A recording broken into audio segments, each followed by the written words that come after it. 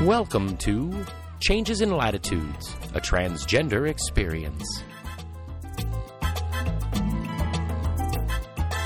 A 40-something trans woman shares her observations, life stories, and the adventures of her journey through transition and beyond.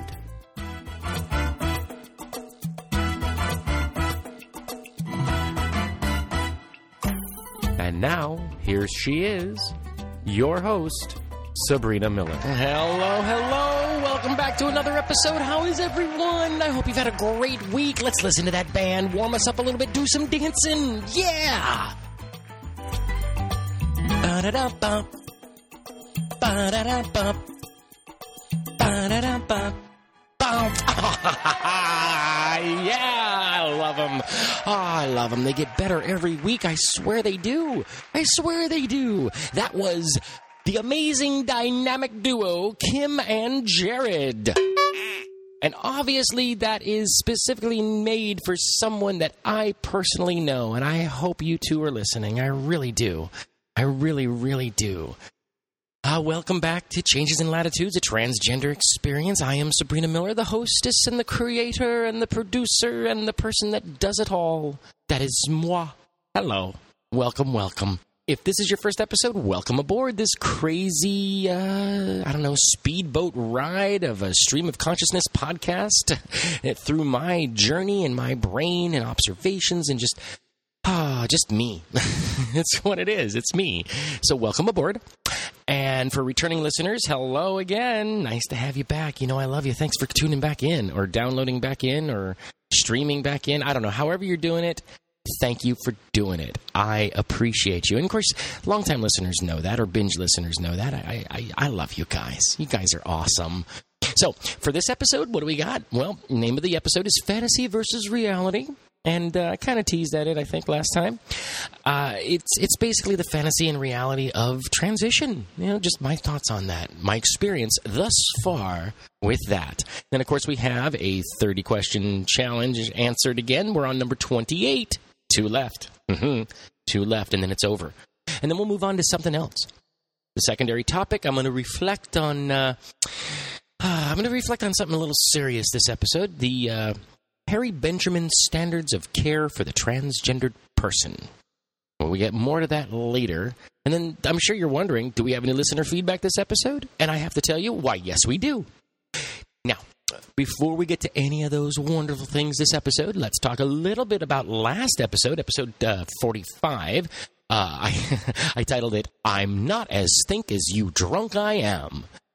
And if you didn't listen to it, it was all about my dyslexia and dealing with it as I grew up. And it really made my life tough. But I didn't realize how tough it made my life until now, as I'm older, looking back, going, oh, man, that was no wonder. No wonder I didn't care for reading. No wonder I didn't want to be in school anymore, because it was tough. It was really hard work. So that's what that episode's all about. Then I used a song at the end of it that I threw in. I literally said in my mind before I spoke it to be recorded, I said, hey, maybe I'm going to throw in a song here. And then I said, I'm going to throw in a song here. Did I know what song I was going to throw in? No. That's why there was nothing about the song at all in the show. So I'm going to tell you about it now. It was called Enjoy It, if you couldn't figure that out. It was from Disney's In Search of the Castaways, which was a 1962 film.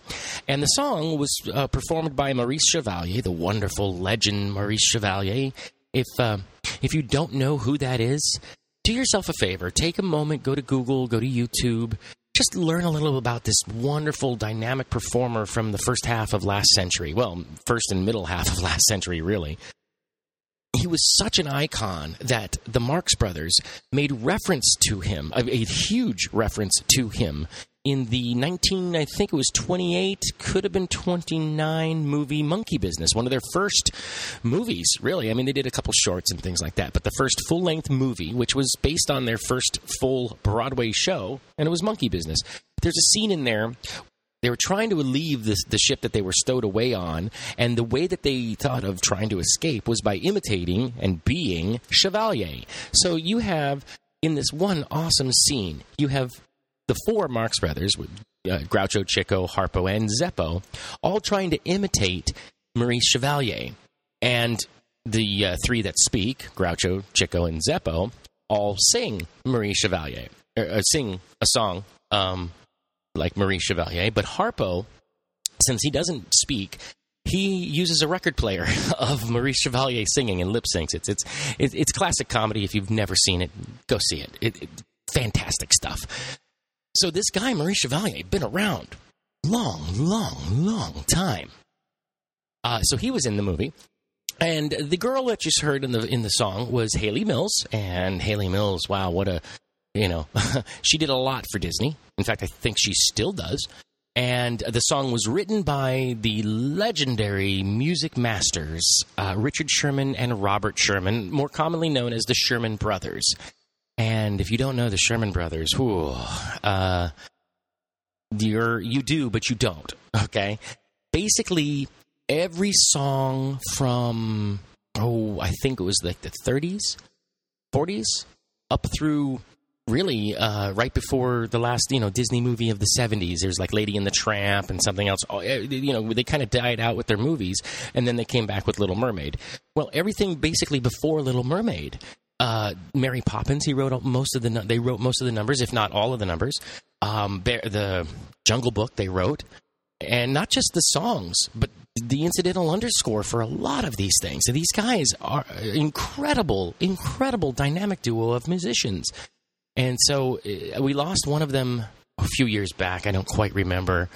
So there's only one of them left. And, if you don't know them, do a little Google search history, because they're fantastic. Anyway, they wrote that song. So that episode and all episodes can be found, you got iTunes and Stitcher. And iTunes, I know, may not show all the past episodes, but once you subscribe to it and then go into your podcast feed and look at the feed for Changes in Latitude, you'll see all episodes right there for it. Stitcher has them all laid out for you, too. And you can find them also on Changes in Latitudes podcast at blogspot.com. That's where I house everything. We've got an Amazon affiliate link. If you could click on that and do your Amazon shopping that way, that would greatly help the show. We have a PayPal donate button if you're so inclined. We also have a Patreon page, patreon.com/Changes in Latitudes podcast. I'm working on getting a link on the homepage. Of course, like I said, we're on iTunes and Stitcher. And if you use either of those, help out the show just a little bit and take, a couple minutes, literally a couple minutes to pull up our page on iTunes, let's say. Give us hopefully you're going to give us a 5-star rating. That's what I'm hoping for. And then a little bit of a review, whatever it takes, whatever it is. Hey, I love the show. She's awesome. Well, something like that. Whatever. Use your own words. And if you're on Stitcher, there's a little button for a thumbs up on every episode. Give us a thumbs up. And if you could share the show through Stitcher, because Stitcher seems to want to have every sort of social media link that they can. Facebook, Twitter, Pin It.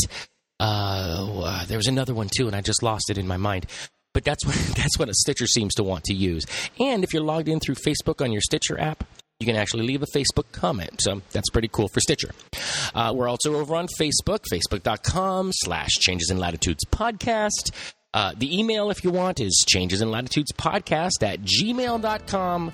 And you can follow me on Twitter at SabrinaMiller41. I don't have one for the show, and that's because I just don't use Twitter all that often. And I think we're just about ready to roll into the next segment.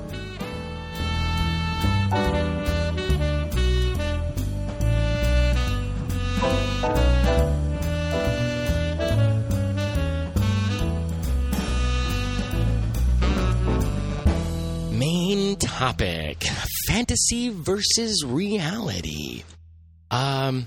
This is something that I think most trans people do or have done, and maybe won't admit to anyone but themselves, and maybe a therapist or maybe a very close person to them, whether it be a friend or a family member or we'll just say a lover, maybe not necessarily, loving going on, physical loving, but that closeness. And I wanted to bring this up because I remember thinking about this when I started putting the show together, laying out what episodes I wanted to talk about when. And this was one of the first ones I wanted to talk about. But I realized I didn't want it in the early episodes, mostly because I didn't want to get the idea out there that that's what I was thinking. I wanted you to get a little bit more time to know me and listen to more shows. And then now I'll share it.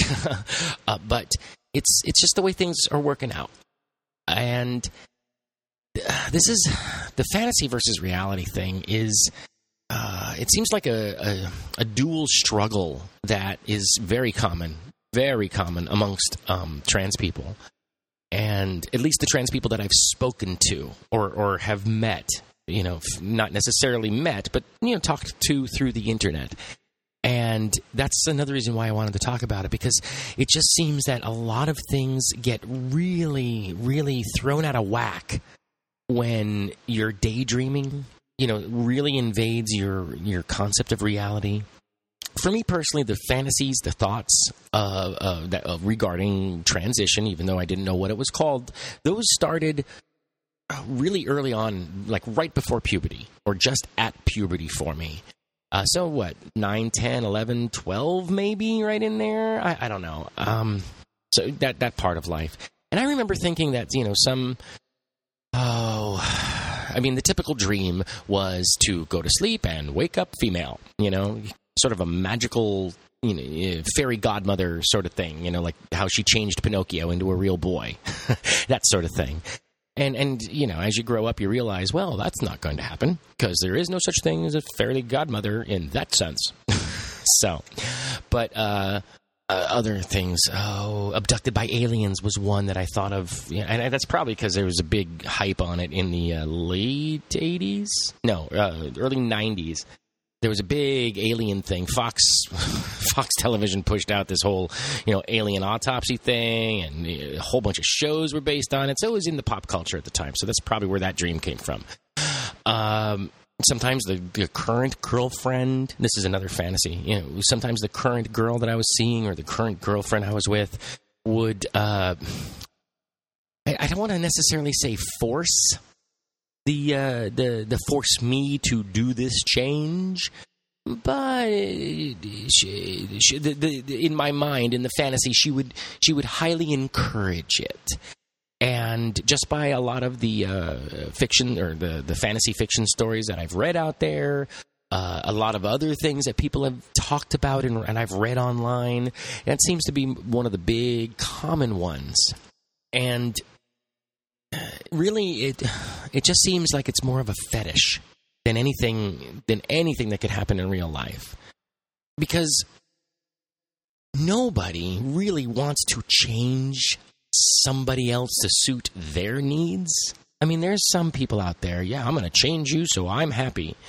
And okay, if those people find each other, great. Good luck to you. But in reality, no, that's not really going to happen that way.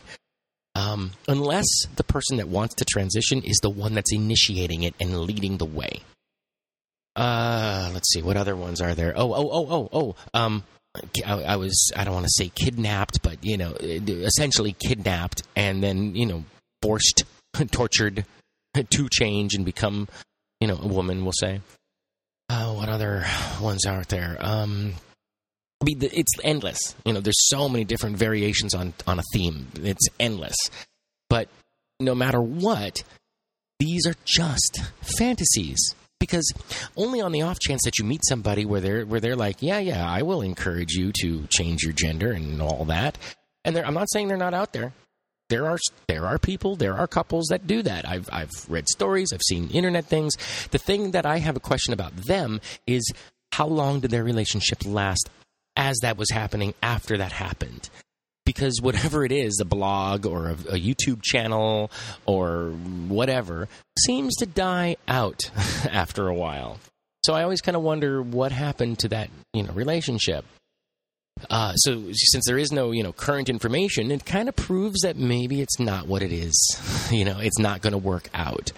And that's because it is a fantasy. You need to want it to happen. You need to do it yourself. You can't have anybody else do it for you. Now, if you're doing it yourself with the, we'll say, assistance of, girlfriend, wife, close person, whatever it is, and they're encouraging, and they're the ones that are helping you, etc., well, then yes, you're in it together, and yeah, in a certain way, the partner, the woman, is forcing, quote unquote, the person to change. But they're doing it under their own self. And the girlfriend person, wife person, is really just there to encourage. They're not forcing. So it may seem that way, it may feel that way, but they've already had the dialogue laying out what they're going to do. The trans person says, I'm going to do this, and I would love to have you with me to do it. And so they play in it together. But like I said, any of those stories that I've read or YouTube channels and all that, there's never any current information. There's never a resolve. It just ends. Done. No more information. And if you do a search, you can't find anything. Google search, that is. So it always makes me wonder, where did those end up? Another reason I think people have the fantasies is because it's an escape. It's a way out of their current reality. And with some people, I think there's always a skewed view of transition. It's kind of like the grass is always greener on the other side. And when you get to the other side and you look back and you realize, wow, the grass isn't really greener. It really isn't. In fact, parts are really splotchy and brown. But that's just the way things go. And I think that with fantasies, it's the loss of control that's a common thread.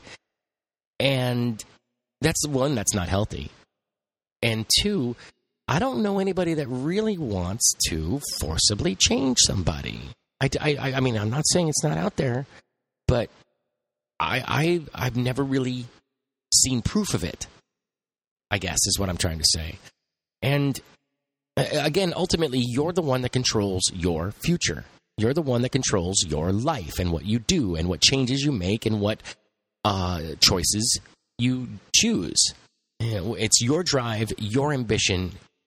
It's nothing but your dream.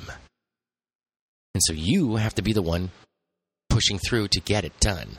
For me, my fantasies always had a little bit of magic in them. It was just the property of it, like the fairy godfather in Pinocchio. There was that sort of thing. And I knew that was a fantasy because that's not going to happen.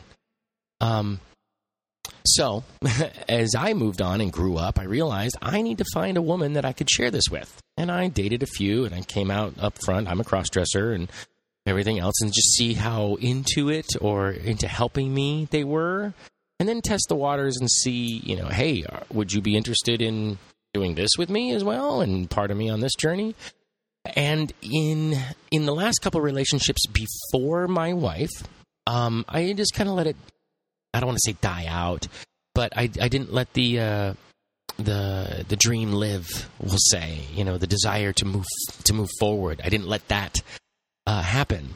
And then amongst all the other things that happen in life, with relationships and things, take out trans, take out any LGBT, and you got relationships. Okay.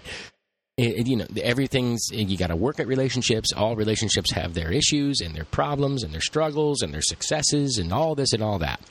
So there was that on top of the whole transition thing. So as I attempted to try to find, a woman to share this with, I realized I'm not going to get anybody to make me do this. I'm going to have to do this on my own. And that thought really happened in the relationship prior to my wife. And again, because of circumstances with that particular relationship, I shut down. I shut down so much that I protected the little girl inside me and just pulled away from society after that one girlfriend left. And, kind of pulled away from society before she left, but really after she left. And then tried to do some self-evaluation, but there was so much going on in my life. And then my wife and I got together, our paths, we had crossed paths before that, but our paths crossed, and we saw a little romantic spark happen between us. And so that started happening. And in that time that I grew and built the relationship with my wife, I still kept hiding the little girl. And as I've explained in so many episodes in the past, that it just came to a point where I was like, you know what, I need to do this. And so I'm going to do this. And I told her, and this is my thoughts, my process, my journey, and just been taking steps towards that every day since, you know? I mean, that's part of it, trying to find that balance that I keep talking about in this entire show. In podcast series, we'll call it. So once I realized that I was the one in control and that I was the one that needed to do it, that's when I came out to the woman previous to my current wife and said, I want to transition. I want to do this. Unfortunately, back in, that was around 2003, 2004, the resources weren't there. It's still in San Diego, so it's not like I changed cities or anything, but the resources just weren't there. The information just wasn't there, and at least on the internet. And because it was such a, I don't want to say taboo, but it was, being trans holds so much angst behind it, because you're ashamed, especially going, male to female, the trans woman. There's, you're admitting that you're not the big macho guy that you've been brought up to be. And so in certain people's eyes and part of your own, you feel less than, you feel weaker, you feel humiliated, embarrassed almost on some cases. And so it's not something you're really going to share. I mean, you're not really going to want to call up the LGBT center, even though the T is there, and say, yeah, I'm feeling this. At least back in 2003, 2004. Now, if that's the first thing I'm going to tell you. If you've got questions or whatever, contact your local LGBT center. And even if that local center is hundreds of miles away, contact them through email, through phone call, through carrier pigeon, message in a bottle if that's the way it works. Just contact them. So I guess, I don't know, wrapping this up, fantasies are a great way to allow the brain to feel free of any constraints, whether it's society or family or self-induced or whatever. But it's a break from everyday life. It's not where you're going to live. You're taking a break. You're at work, you work however many hours, you take a break. And then you go back to work, and then you take another break. With the home life, you come home, you deal with the home life, whatever that is for you, whether it's just you and maybe a pet, or you and a significant other, or you, a significant other and extended family, or children involved. I mean, there's just so many different ways for, a family to be there. But it's a break. That's what that daydreaming fantasy is. It's a break. For me, I used to think about it as I was falling asleep. That was one of the things that I did.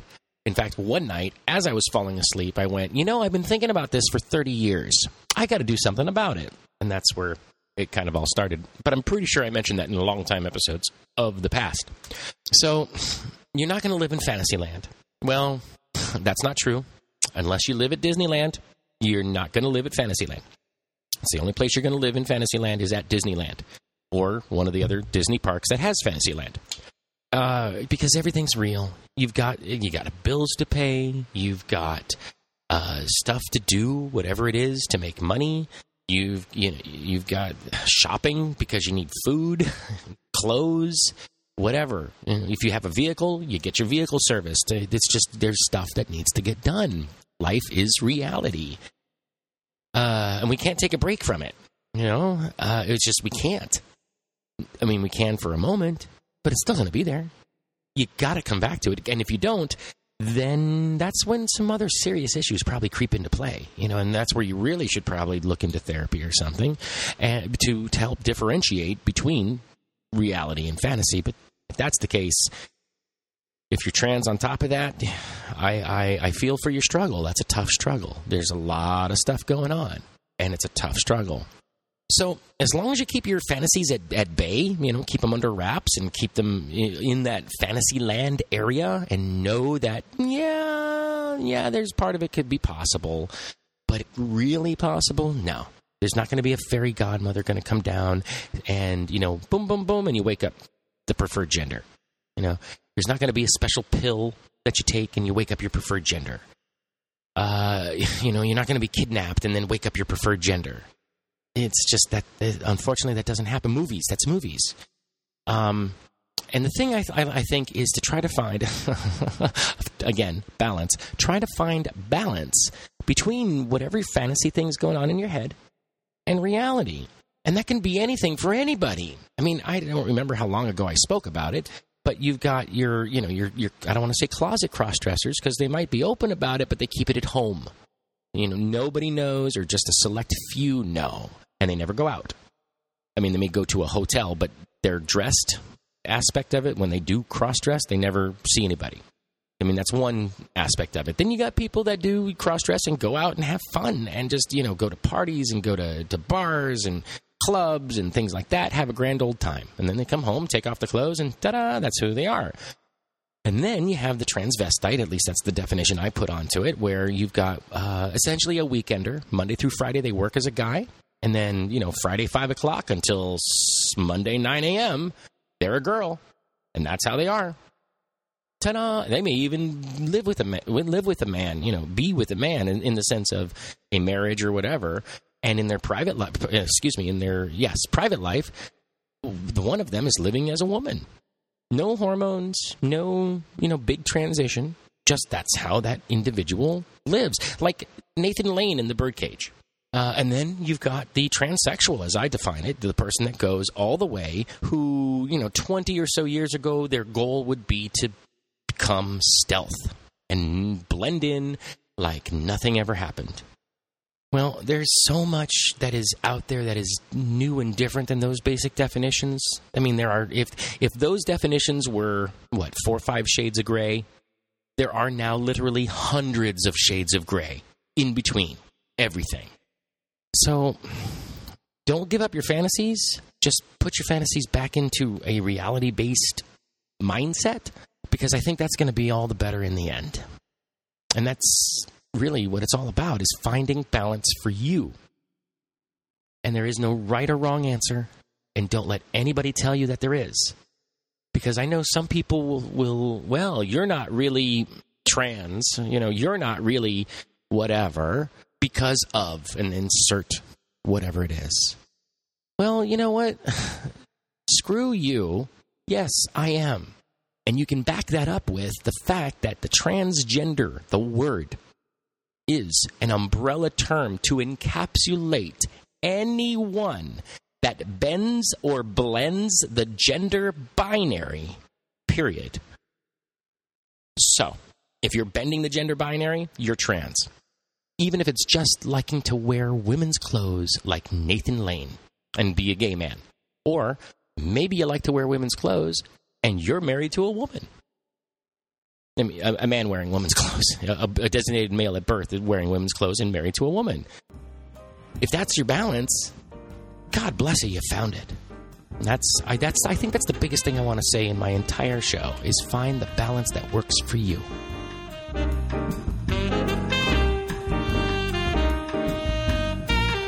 All right, ladies and gentlemen, you are about to listen to the very first advertising spot that Changes in Latitudes has ever received.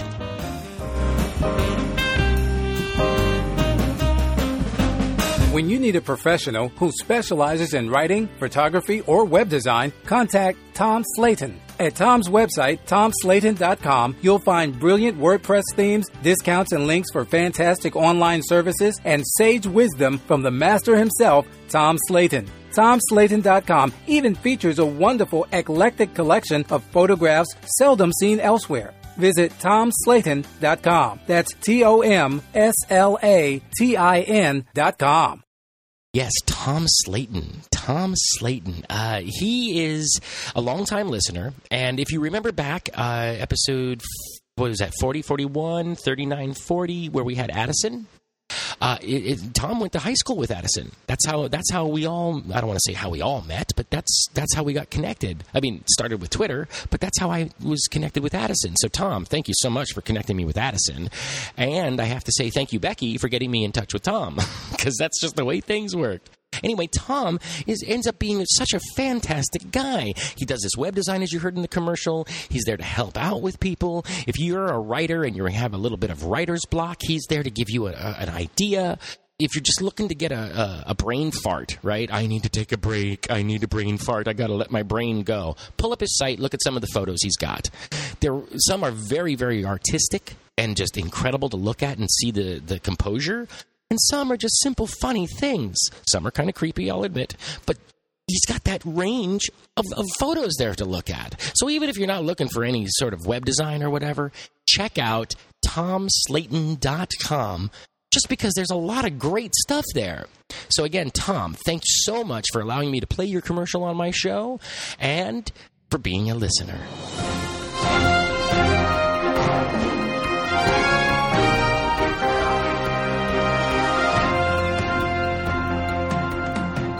Transgender 30-question challenge. Question 28. Getting down to the line. 2 left. What is something you have to do every day, or else you feel like your whole day is off if you don't do it? Well, the short answer is drink tea. I need caffeine. In the very beginning of the day, I need at least 1, preferably 2 cups of tea. And I'll be honest, when I say a cup, I'm talking a 16-ounce cup, not an 8-ounce standard size cup. It's just the size mug that I have. So I usually drink 1 or 2 of those in the morning, and then throughout the day I'll drink maybe 1 or 2, depends on what I got going on and how much I slept the night before and all that stuff. But that's definitely something that I need to be able to function and have a day, or else I just feel off the entire day. Now, I said that because this is the Transgender 30-question challenge. And that answer had nothing to do with being trans. So let's reevaluate this question and be more specific to the trans community. What is something you must do every day to help keep dysphoria at bay? For me, shaving and having some sort of makeup, whether it's just a little bit of eyebrow pencil so my eyebrows pop a little bit, some mascara, an occasional bit of eyeliner, even if it's just in the corners, something simple like that to help me when I look in the mirror, get my eyes to pop and make me feel happy and feminine. And so it's something like that I really need. I don't say really need, but that's something that I need pretty much every day. And I don't mean the whole shebang of, concealer and powder and base. And now, don't get me wrong, in my history, in my past, I wouldn't even go shopping without a full, face on and look almost like I'm going out on a Saturday night, even though it would be Tuesday morning. Yeah, it took me a little bit of time to get used to that and readjust my thing. But now, just a little bit of makeup here and there, everyday practice. If I'm going out with friends or my wife, depending on where we go, I may not do anything. Maybe some lips, maybe some mascara, maybe nothing. It just really depends on what we're doing. I mean, that's just in general. That's just my stuff in general. So a little bit of makeup and shaving is what keeps the dysphoria at bay for me.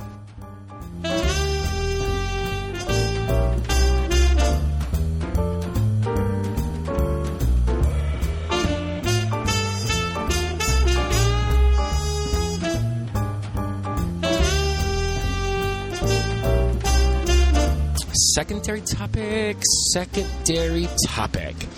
As I said earlier in the show, this is kind of a heavy secondary topic. I know if you're a longtime listener or binge listener, you know that secondary topic, I try to be a little more lighthearted than usual, because usually the main topic is something pretty serious, something pretty heavy. Well, we kind of got a flip-flop on this episode, fantasy versus reality. I mean, it's serious stuff. You want to be based in reality and not living in fantasy land. But that's not as heavy as what this section is. This is, as I said, I want to talk about people call it the Benjamin Standards, but what it is, it's the Harry Benjamin Standards of Transgender Care. And it's gone through different titles, so if you've heard it somewhere else, I'm not saying it's wrong. I'm not saying I'm the only way that's right or whatever it is. Most common, everybody says, the Benjamin Standards. And they're referring to the Harry Benjamin Standards. And really, I want to throw out there the basic thought of, is it important or not? Because it's changed since it started. I wanted to, when I put the show together, I said, you know what, I got to talk about the Benjamin Standards at some point. And now seemed as good a time as any. And if you're not really aware of what they are, the Harry Benjamin Standards of Care, it's really do yourself due diligence so you can learn. And a simple Google search will do that. There's lots of stuff that's out there. I don't even want to give a specific link because there are so many that are good, at least the half a dozen or so that I clicked through and went, okay, yeah, all right, this is good, this is good. And if you're trans, you definitely need to go and Google it so you know, because that's part of our history. And if you don't know about it, you owe it to yourself. You owe it to your fellow trans people. You owe it to the trans community to know what that is. Because I guarantee you wouldn't be here without that, even if it doesn't even affect you now. As I mentioned just a brief moment ago, these practices are no longer the case. They're not the, live-all, be-all in transgender care. And that's because we've had so many changes here in the last, I think it's about 5 years now, give or take a couple years, where it's not as strict, okay? Basically, let's to give it to the easiest way of what the Benjamin Standards is somebody says, hey, I'm trans and I want to transition. I'm going to transition. The first thing you go to is a therapist. And you go to a therapist for a while. Long while, like a year. And, every time you go in, yes, I want to transition. Yes, transition. Yes, transition. And, of course, answer questions, talk about whatever that is. Everybody's journey is a little different. And then, usually, a year or two, few years into that therapy, is when you're going to make that change in life and start living full-time. And it's not just living full-time. It's living full-time without the benefit of HRT, without the benefit of any feminization surgeries, we'll call it, just to surmise it. And in that, I want to say facial, breast augmentation, confirmation surgery. That's pretty much it, but there are other things. So you back in the day, and still today, you need to have, a therapist's or a doctor's recommendation. Well, back then, you definitely needed it because that's the way things were handled. And so you would come out to, just like we do now, you'd come out to yourself, which is what would get you to therapy, and then you would come out to your family and your friends, and then you would come out to people at work and the rest of your life. And this is back in the day, where a lot of transgender people, where they didn't have the benefit of the internet, where they could put a little, podcast together and say, go listen, or a video together and say, go watch, right? This is where you write letters. This is where you make phone calls. This is where you say, hey, let's go meet at this, location, restaurant, person's home. I've got news to share. Right? That's why if you really go back and look and read different transgender people's journey, a lot of them have the common thread of, so this Thanksgiving I came out to everybody, or this Christmas I came out to everybody, or I came out to everybody at Bob and Sue's anniversary or something like that, because the family is already gathered together because of that, and so they take the opportunity for that. So think of that. If you're on the younger side, in the sense of your transition, and you're wanting to transition, think about that. The awkwardness of those family holidays, the awkwardness of family gatherings, whatever they may be. And then this individual that's usually not specifically related to that moment in time steps up, takes the pedestal, takes the, not the pedestal, the podium, proverbial podium, or the soapbox, or whatever it is, and announces to everybody there, I am trans, and I'm going to transition, starting on whatever it is, So they do all of that, and then they start living full-time. and they have to live full-time for a year. No HRT to make dysphoria easier or start to give you the benefits, the body changes benefits of HRT. And like I said a minute ago, no surgeries. The only thing you could really do is hair removal, and that's something that every trans person should be doing anyway because it's such a long and involved process. And only recently has laser hair removal come into popularity because back in the day you only had electrolysis, one hair follicle at a time, and it takes forever. And so, you figure an hour, they're going to work on about an inch or less of your face. So it wasn't as easy in living full time then as it is now. And so you live that full year as the preferred gender that you are, and then you're able to start HRT. I've mentioned this before, but if you don't know, the rule of thumb for HRT is the benefits of it don't really, plateau until year 2 to year 5. So in the first 2 years, you're going through all those puberty changes that we all go through in that wonderful time of our life in the early teens. Well, you're doing that all over again. And that's usually a 2-year process, and it affects everybody differently, but this is all rule of thumb stuff. If your scenario is different, then you're different. But what's written out there in literature is they say the best benefits of HRT you're going to expect between year 2 and year 5. After year 5, not much else is going to happen. Not saying it won't to some people. It's just rule of thumb. So you've already been out and about for a year. Then you start HRT. So you've got a year or 2 before you can do anything else, such as breast augmentation. So you no longer have to wear any sort of padding or something. What else? Any sort of surgery downstairs, whatever that surgery may be, whether it's a orchiectomy or orchiectomy or any facial feminization surgery. Well, that's slightly different, but you got to live for 2 more years. So now you're at year 3 of being full-time, and you're at the 2-year mark of your hormones, which by that point is usually the time, at least back in the day with the Benjamin Standards, when you could start pursuing gender confirmation surgery. Now, when I say back in the day, I mean the 60s, Christine Jorgensen, those times, right? Now, or in the 70s and 80s when the Benjamin Standards are still around, it may not have taken as long, but you still had to live that first year with nothing to help. Except, like I said, some hair removal. So if you're trans, you're going to know pretty much what I'm talking about, especially if if you're in that first couple year part of your journey. But to get everybody on the same page, let's just think about it for a moment. You're already feeling wrong about yourself, so you've decided that you're trans and you're going to transition. So you go to your therapist, and you go to therapy for 6 months or a year, or whatever it is. And then you start living full-time, and you live full-time for a year. And then you start your HRT. And maybe around that time is when you can start getting some, facial feminization surgery, maybe breast augmentation, even though I know certain doctors don't want to have anything to do with a trans woman until she's reached that, 3rd year on HRT, only because of the tissue that has now been built up or grown in that area. So you're going through all this angst of, do I fit in? Do I pass? Do I feel right? Without any help.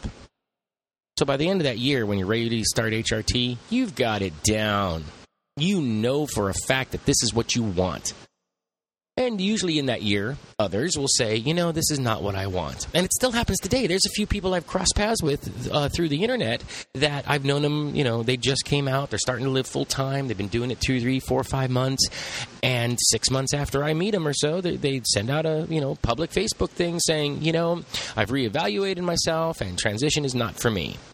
Cool. Power to you. You figured yourself out. You have found that balance for you.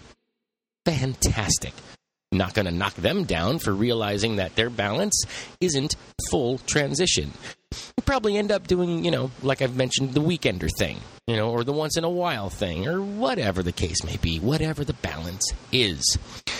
So you're going through, in that first year, trying to figure yourself out even more, and you go from there.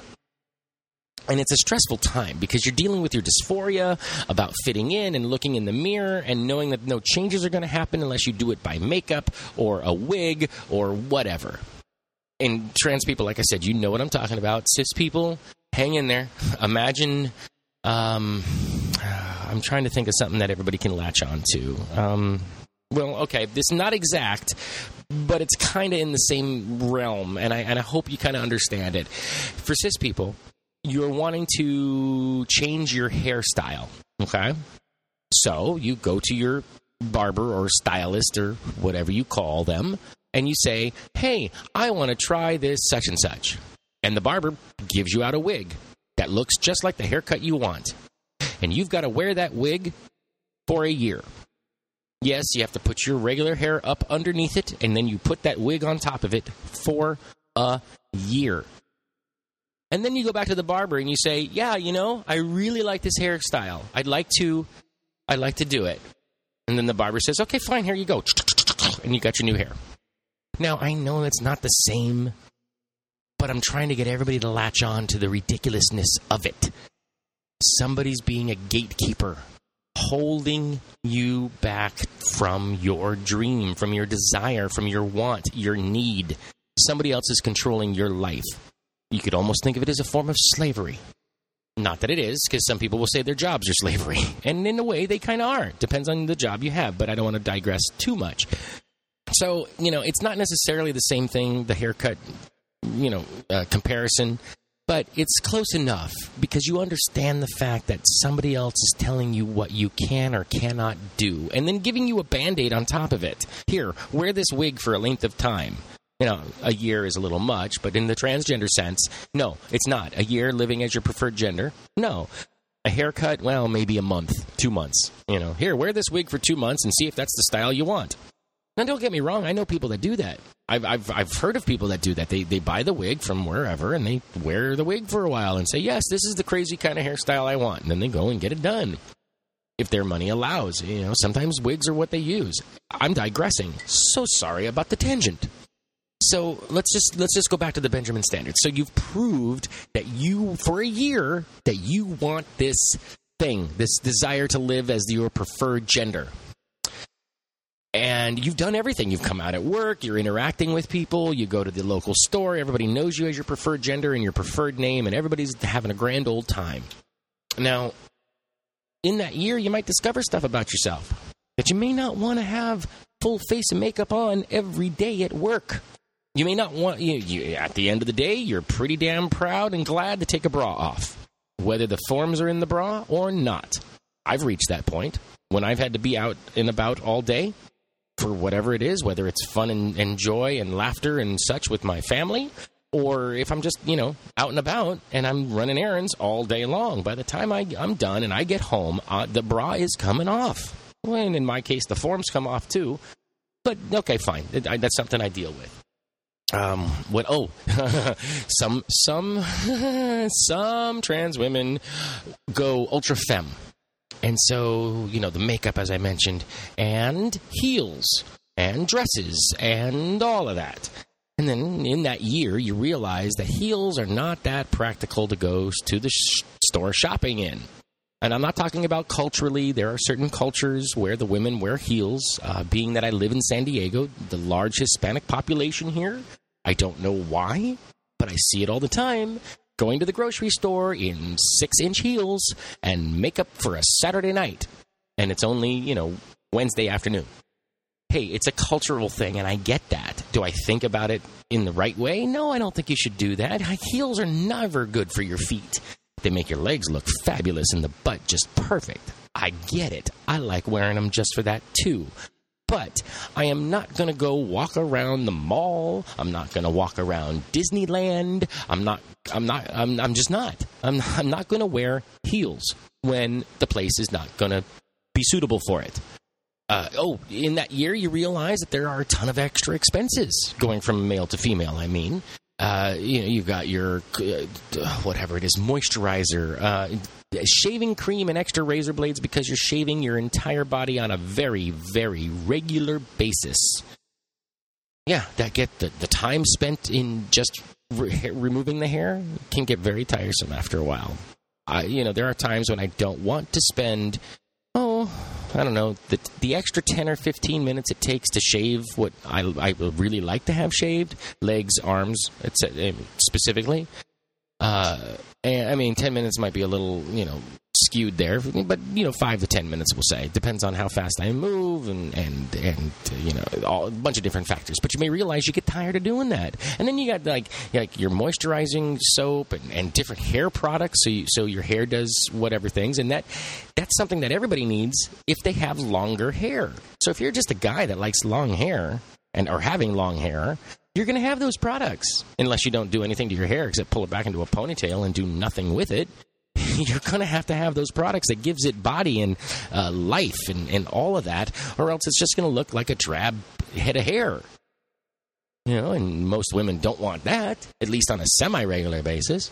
And so that's a lot of work to do, especially if you have no benefit of medical transition, meaning HRT. Because HRT does affect hair growth and hair softness and things like that. So if you don't have that, you're essentially a guy shaving your body. I mean, you're not. We all know you're not, because you're not a guy. You're a trans woman, but you're dealing with a male body because that's how it was born. So you may not be able to deal with face-to-face interaction once you're presenting as your preferred gender, only because you're afraid of not passing or whatever your definition of that is. Or maybe you're not comfortable with your voice. Maybe you're not comfortable with your voice when you go out to dinner or wherever, your store, And so you choose to not say anything, even if you're missing something and you can't find it, and 3 people come up to you and say, "Ma'am, do you need any help?" And you shake your head no, because you don't have the courage to say the words, "Yes, I'm looking for." I get that. I've been there myself. And I reached a point where I was like, you know what? I'm not going to just, not say anything. I'm going to say something. So I started to, and that's when I got more confident in my voice. And not necessarily my feminine voice, just my voice in general, and using it. And you listen to the podcast long enough, you'll hear my voice, and I go up all the way up here, and I talk like that, and it kind of sounds falsetto and almost fake, and then I bring it down here because my voice gets tired, or I get tired, or whatever the case may be, and I'm a baritone. This is where my voice rests naturally. So that's the fluctuation of my voice. Now, when I'm out, I bring it up a little bit, I make it a little softer, and there's so many different things. I've been doing it for so long now that it's kind of second nature and natural. But when I'm sitting here talking with you guys, I'm just free as a bird. So that's why my voice goes all over the place. I know. Tangent that was. So let's go back to the whole first year thing. Since there is no HRT and your body's not changing, there's a good chance you may come across people that just see you as a guy in a dress or guy in drag. And that's not cool. That's just that does a number on your head. And then for the trans women especially, that unless they have some major drastic surgeries and major drastic vocal coaching. I mean, so much vocal coaching that the only speaking they do is during vocal coaching, because the rest of the time their voice is resting. And they still have a hard time passing because they've been dealt with a male body their entire life, and they don't know how else to use their body.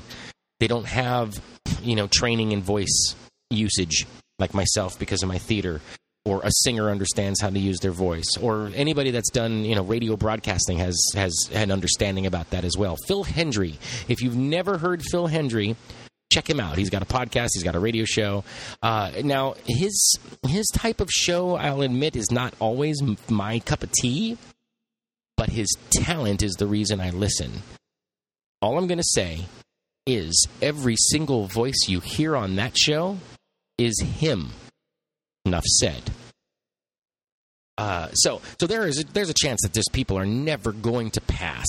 Sadly, they're always going to look a little off.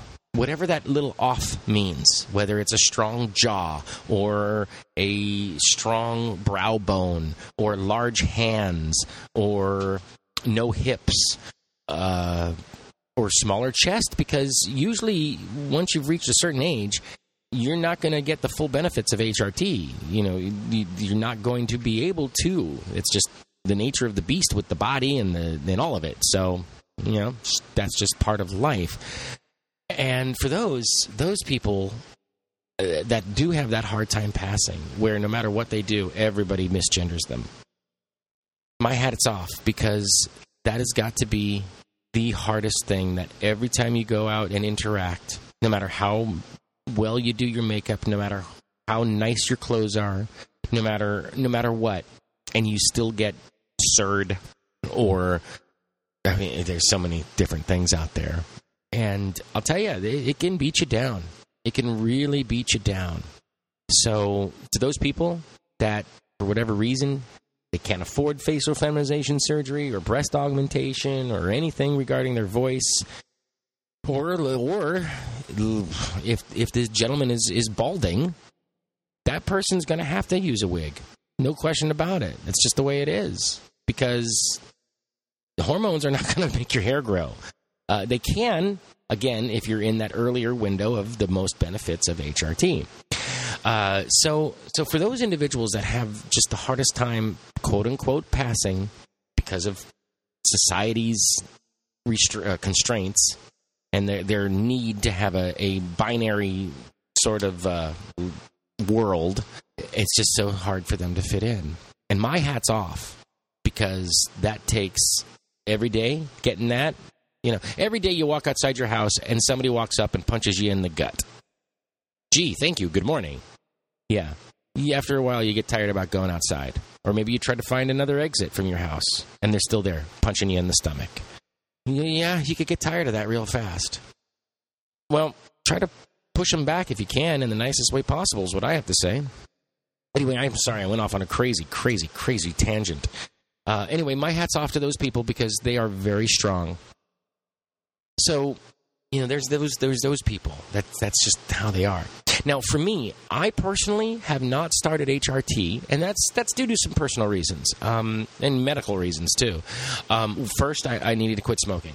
And let the nicotine get out of my body before I can start HRT, and that's because estrogen and nicotine do not mix. That's how blood clots are formed, and it's really dangerous the older that you get. Back in the day, when I was in my 20s, late teens and 20s, I was with a couple different girls, not at the same time, but because we wanted to progress our relationship, we together looked into getting on the pill. Not that we would both take it. I don't think that. But I would go together with her and support her in her choice to want to do this. And I remember being there, and this was for, 3 different girlfriends, if I remember correctly. The doctor asking, do you smoke? Okay, I need to make sure I get you this lower dose pill because of blood clots and everything else. Now, that was in the 80s, 90s. And they were asking women who are going to be taking extra hormones, usually estrogen, to offset not estrogen, progesterone, to offset their cycle so they don't ovulate. That's how the pill works if you're not aware of it. And they're concerned about smoking then. I mean, not because of the crappy stuff that goes along with smoking, the lung disease and all that. No, not that. Just blood clots. And these women were all in their 20s. I think the youngest was 18 and a half, 19. Of course, I was right around the same age anyway, so it's not like I was a lech or something. But you get my point. So that was then. Now, an older person, they're making sure that that's not going to happen. So, had to quit smoking before that. And it has been a rough roller coaster ride, folks. It really has. I'm proud to say that I have knocked it this last time. As of this recording, I'm sitting here at the 1 week mark of not smoking. So it's only been a week as of this recording, not the publishing date, but as of the recording, 1 week. And when I progress a little further along, I'm going to share that as well, but I'll tease you with it now. Also, my wife and I, on and off, have been pondering, thinking about, maybe, not so sure, maybe having another child. And the cost of sperm storage is outrageous. It's just ridiculous how the cost is. I mean, at least here in the Southern California area. I mean, I'm grateful that it's there, but damn. It's let me just say that with the money it takes to store a decent amount to guarantee procreation, you could buy a pretty good new car. Yes, I say new car. Like a 2015, maybe even a 2014, because we're in the middle of the year right now. But you get my point. It's expensive and ridiculous. So instead of wasting, I don't want to say wasting, but instead of pouring money into that, let my system clear of nicotine and let us ponder if we're going to procreate again. So those are the two big things really, I don't want to say stopping me, and they're not holding me back, but those are the two reasons why I haven't started HRT yet. So, in a sense, I have inflicted my own set of Benjamin standards on myself, and I did it without really thinking about it. Longtime listeners know I came out publicly April 2nd, 2014. So April 2nd, 2015 was 1 year mark. So technically, by Benjamin standards, I'm free and eligible to start HRT. But by my own, I'm not. So I find it very interesting that I did inflict my own, set of standards without really thinking about it. Part of it is, I think HRT would probably have made things a little easier to fit into life, but now that I'm at this point, which is, closer to the 1.5 year mark, I don't care so much that I'm waiting. I mean, the reasons I'm waiting are legit, and they're from the heart or from health. So I mean, it's been challenging. Don't get me wrong. It's been very challenging, but not that horrible. I'm still here, still doing things. I'm loving my life. I'm loving being out and about in the world, and I'm still just me. So, for me, I can say this for myself. I'm sure there are others that'll say, no way. I had really no problems. I mean, yes, once in a while, a little bit of oh, God, I want to start HRT. I can't wait to start HRT. A few of those things happened this last year. But most of the time, no. I go out. People interact with me as just any other woman. And you hear my voice, folks. You hear my voice. There's pictures of me on the Facebook page. That's me. That's it, right? So I can't share anything more except, maybe a video. But this is a podcast, so we're not going to get video just yet. And I feel fine. I feel great because of it. So I'm glad that I have, put my own Benjamin standards on, because it made me realize, that the path that I want is true. Is, where I want to say that, throw that out there. Because it's also been easier for me to realize without any influences, like HRT, that balance I keep preaching about. Without any sort of influence, I'm still finding that balance, and that's what's awesome. So the question really comes down to now, are the Benjamin standards better than what we have now, which is a very loose and free thing? We have informed consent, so anybody that feels that they want to take female hormones can go to the doctor, get their blood tested to make sure that, it's going to work for them and what dosage and things like that, and find out their levels. And then start. And all they have to do is sign a form saying, yes, I know this is what's going to happen to my body. Or go the route of a therapist, get the recommendation, go to their doctor, get the referral to the endocrinologist, and then start HRT. really, at this point, you just need your therapist after a fair amount of time, usually a couple months, 6 months maybe, depending on how your personal therapy goes and your personal life goes. If HRT is your goal and your ducks are lined up, you could start HRT even before you come out publicly, which makes coming out publicly all the better. Jenner did that. Caitlyn Jenner did that. She was on HRT. I don't remember how long I read. Somewhere in that 2 to 5 years, if I remember correctly. And I also remember that she dabbled, quote unquote, in it earlier in life. But for this stint now, I'm pretty sure it's in that 2 to 5 year range. So before she even came out, she was on HRT. And in that year with no HRT, I have a feeling that people actually sadly may have taken their own lives because they couldn't face society. They couldn't face whatever their demons were at that moment in time without the alleviation. Alleviation? I don't know if that's a word. Without the benefit of HRT to feel better about themselves. So I think that's one of the reasons the standards changed. But another reason is it went from disease to dysphoria, which means gender identity or disorder, not disease. It went from disorder to dysphoria. GID, gender identity, it is dysphoria. It used to be disorder. And the word disorder made it a mental case, made your record reflect that you technically have a mental disorder if you're trans. And that was the biggest fight that happened to clear when they changed the standards of care, because it's no longer a disorder, it is dysphoria. And wow, what a burden was lifted. Because even in myself, when I read that, I went, oh, it's not a disorder. We're not crazy. We just have a different way of dealing with our bodies and society.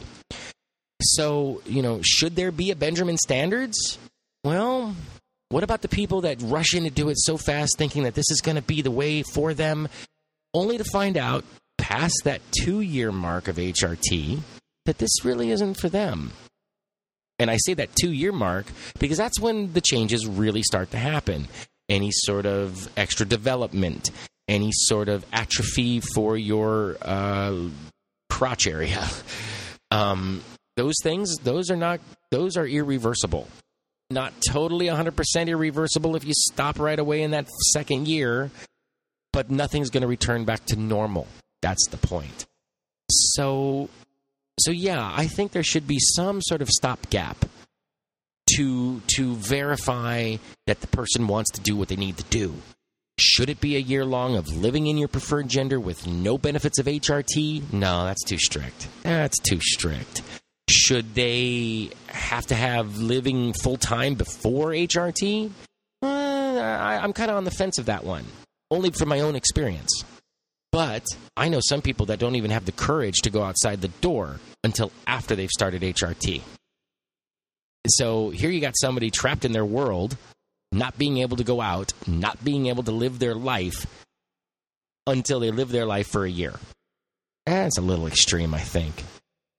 So for me, I think there needs to be something, whether it's 6 months or, like 3 different doctors, and I mean like therapist doctors giving you the sign off on it, and only through conversation, not having to live full time. This is just starting HRT. Because just some stories I've read, there seems to be some people that, I don't want to say regret, but realize they rushed a little too fast. So, yeah, I think there should be something, but I don't think it needs to be what it was. And I do think there should be a starting level of HRT. Here's a low-dose HRT, and live on this for X amount of time, 6 months, a year, whatever it is. Whether you're dressing, whether you're presenting in the way that you are, your preferred gender, or not, or occasionally, you're still on the benefits of HRT. It's just a lower dose. So instead of the 2 to 5 years, it may take, 3 to 8 years, depending. But within that first year of that low-dose HRT, or those first 2 years of that low-dose HRT, you're going to get the benefits of it as far as the mental release and the mental understanding and the calmness and all that stuff that I've read about and that's out there and what some of the listeners have told me. But if you choose to say, wait, this may not be for me, it's still reversible. Or there's more chance of things being reversible than going full-dose HRT. So that's what I think should happen. A little bit of a little more of a check in to make sure that the person wants to do this, and probably a low dose. Let's start you off on that to begin with, sort of phase. That's my opinion. I don't think they should not be given HRT if they want it, and that's because of all the angst that I've read and just proof that from just suicide numbers. So yeah.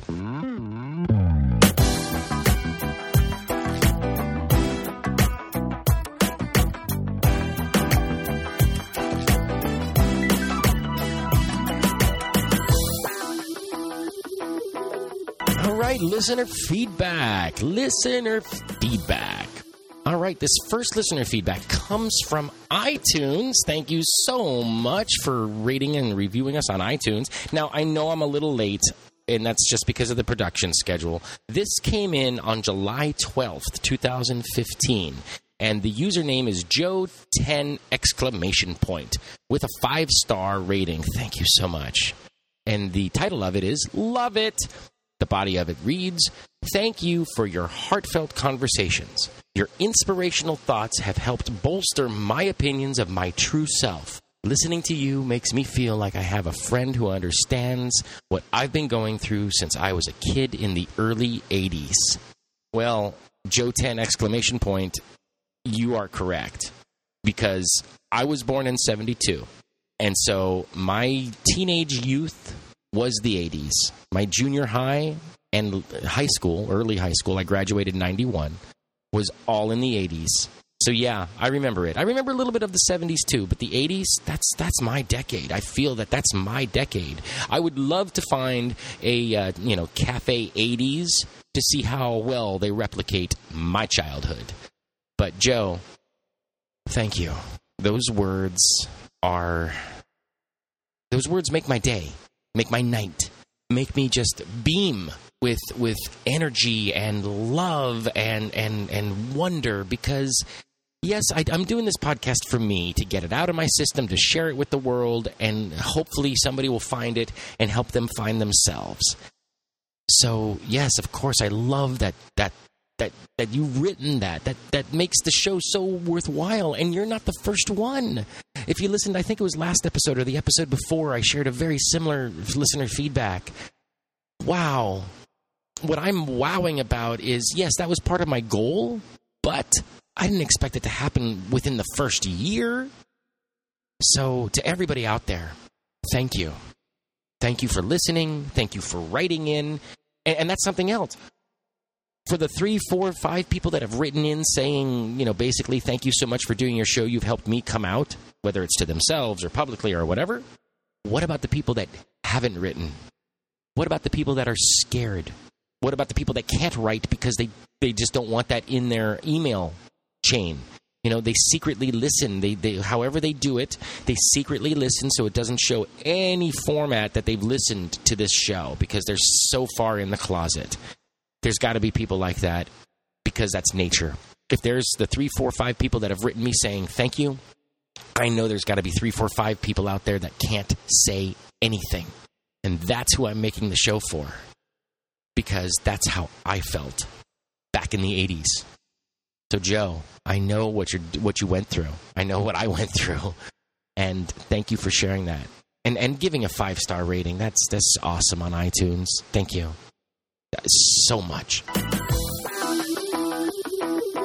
All right, next listener feedback. This listener feedback goes out to some dear longtime friends of mine, Roro and Dan. That's all I'm going to say. You know who you are. They're longtime friends, family. They're longtime family is what it is. I've known them for 20-something years now. Their kids are wonderful. we chat in Facebook and text and all those ways of communicating. And I think I don't remember if they follow me on Pinterest or not, but I know they follow me on Twitter, and so we're socializing. So what I have to say to you is thank you both for everything you've done for me, my family, my kid, throughout our friendship life. It's been incredible. And I want to publicly say that to both of you, because we've had some wonderful times and down times in both of our lives. And the crazy thing is we both have supported each other, or all three of us have supported, the three of us, independently together and all that throughout those years. And it's awesome. I mean, these people have seen me grow from a college student all the way till now. And it's awesome. So, thank you for all the years of your fabulous friendship. All right, this next listener feedback goes out to longtime friend and fan of mine, Becky B. I've mentioned her before. Some of you may know her. Some of you may even friend her on Facebook. I've seen that. I have to say, she is, and I've said this before, I know, but she's an incredible person. She's one of the few people I've known on the internet, not in life. Just the internet. And she is so understanding and so giving and so patient and so supportive of a person who doesn't have a large voice. Children, trans people, certain LGBT people who can't speak up, animals, individuals with special needs. All those sorts of things.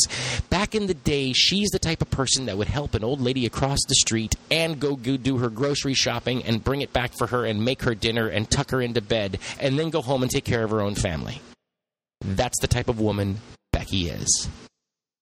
And she's had her own struggles, both emotionally and physically, and she's so incredible.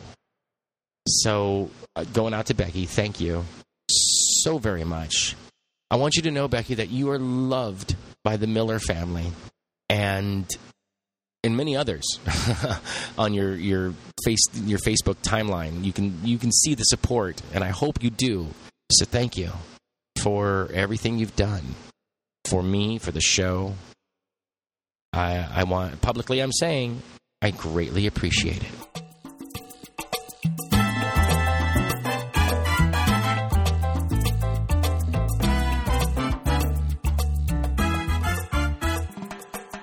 Holy cow, are we down? Wow, this ran a long time. Wow, okay. Well, next episode, I'm going to call it Don't Bring Me Down. And I'm going to let you figure that out. I am going to say it's not about depression. Well, not specifically directly about depression. I'm not depressed. Okay? But you'll figure it out when we get there.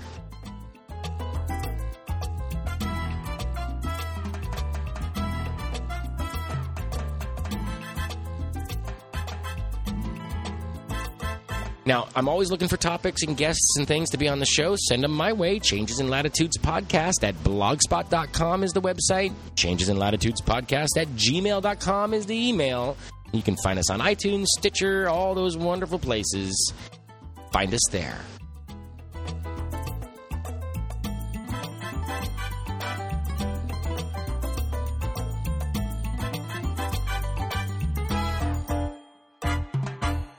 And now, as Jimmy Buffett says, if I couldn't laugh, I just would go insane.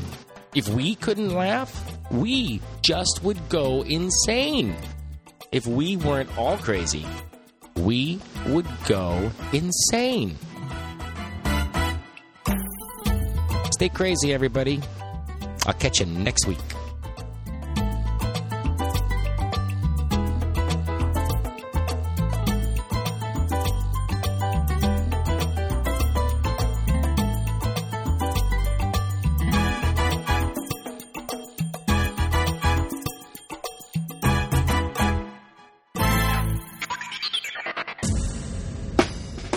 You've been listening to Changes in Latitudes, a transgender experience.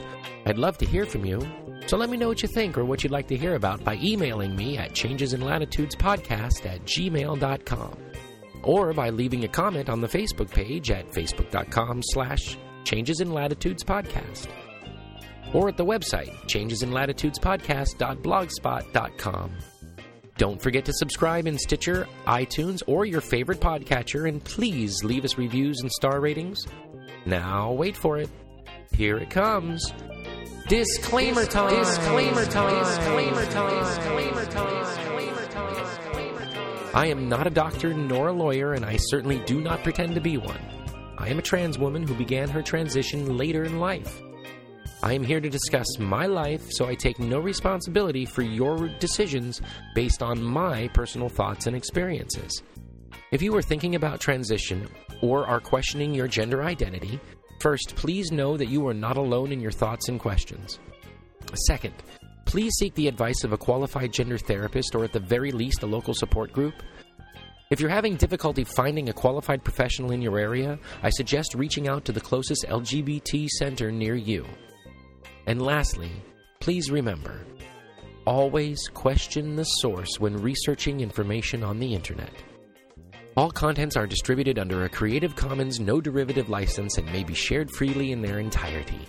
Any alteration or less than complete reproduction requires permission from the host. Copyright 2015 by me, Sabrina Miller. Thanks for listening.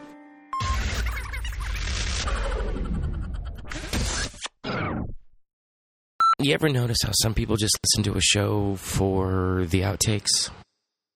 And the person that does it all, that is moi. Hello. Welcome, welcome. If this is your first episode, welcome back. No.